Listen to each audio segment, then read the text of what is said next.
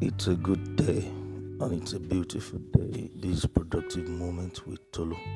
This is Tolulopo Lamipo. I'm your productive coach, and on today's broadcast, I'll be sharing with us on what I've titled Destination Disease.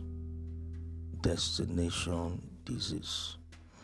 Or destination disease is having the feeling that you have arrived or you have fully accomplished what you came here to do, or there's that feeling that you have after a major breakthrough, a major accomplishment.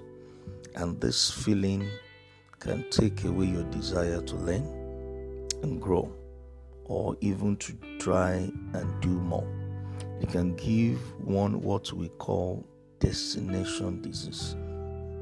This can mean focusing only on end results to the neglect of the process and getting satisfied too easily. We must be careful about our attitude to the trappings of success that seek to develop in us the feeling that we have arrived, or we are on top of the world, or we have done it all. We have accomplished all that we thought we could accomplish. But that is a false feeling. It's a deceptive feeling. And that's what is called destination disease. We must always remind ourselves that success is a journey, not a destination. We cannot arrive until we exit this world. Now, to keep growing, you must create time to invest in yourself.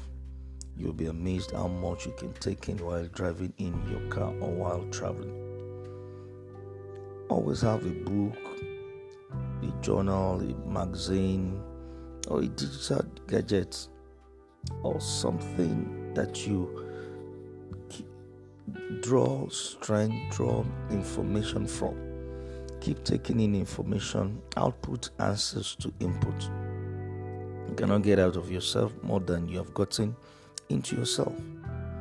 So you just cannot become an expert in every field. Focus on your most important roles and goals in life and keep learning in those areas.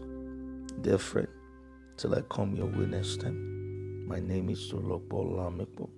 I'm your productive coach, so have a productive day.